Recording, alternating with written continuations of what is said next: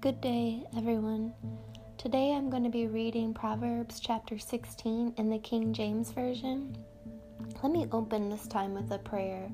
Heavenly Father, Lord Jesus, Holy Spirit, we thank you. We thank you for being the Ruach, the very breath of God within us, Lord God.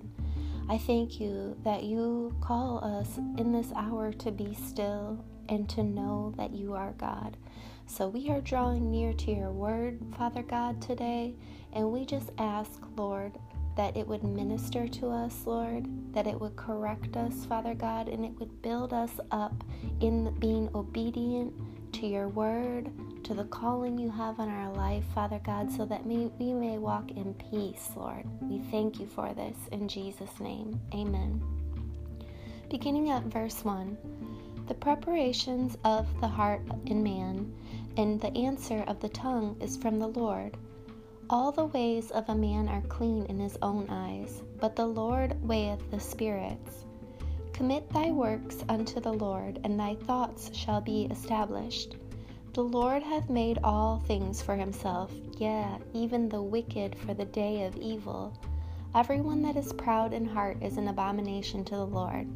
Though hand in hand, he shall not be unpunished. By mercy and truth iniquity is purged, and by the fear of the Lord men depart from evil. When a man's ways please the Lord, he maketh even his enemies to be at peace with him. Better is a little with righteousness than great revenues without right. A man's heart deviseth his way, but the Lord directeth his steps. A divine sentence is in the lips of a king. His mouth transgresseth not in judgment. A just weight and balance are the Lord's. All the weights are in the bag. All the weights of the bag are his work. It is an abomination to kings to commit wickedness, for the throne is established by righteousness. Righteous lips are the delight of kings, and they love him that speaketh right. The wrath of a king is as messengers of death, but a wise man will pacify it. In the light of the king's countenance is life, and his favor is in as a cloud of the latter rain. How much better is it to get wisdom than gold, and to get understanding rather than to be chosen than silver. The highway of the upright is to depart from evil. He that keepeth his way preserveth his soul. Pride goeth before destruction, and a haughty spirit before a fall. Better is it to be of a humble spirit with the lowly than to divide the spoil with the proud. He that handleth a matter wisely shall find good, and whoso trusteth in the Lord, happy is he. The wise in heart shall be called prudent, and the sweetness of the lips increaseth learning.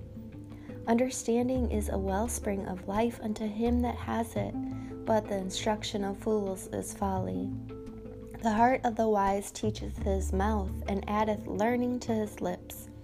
Pleasant words are as a honeycomb, sweet to the soul and health to the bones.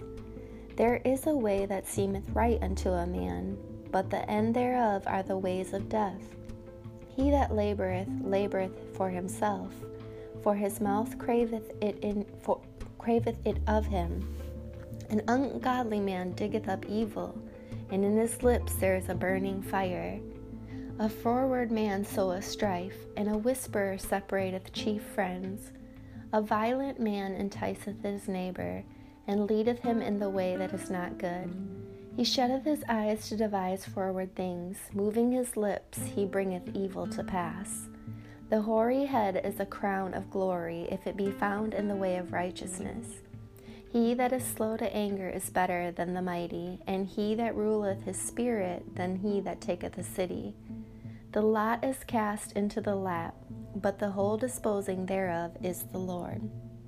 Thank you so much for listening today, and if you can, please share the broadcast or leave a comment or a suggestion or a prayer request, and I'll be so honored to pray on your behalf.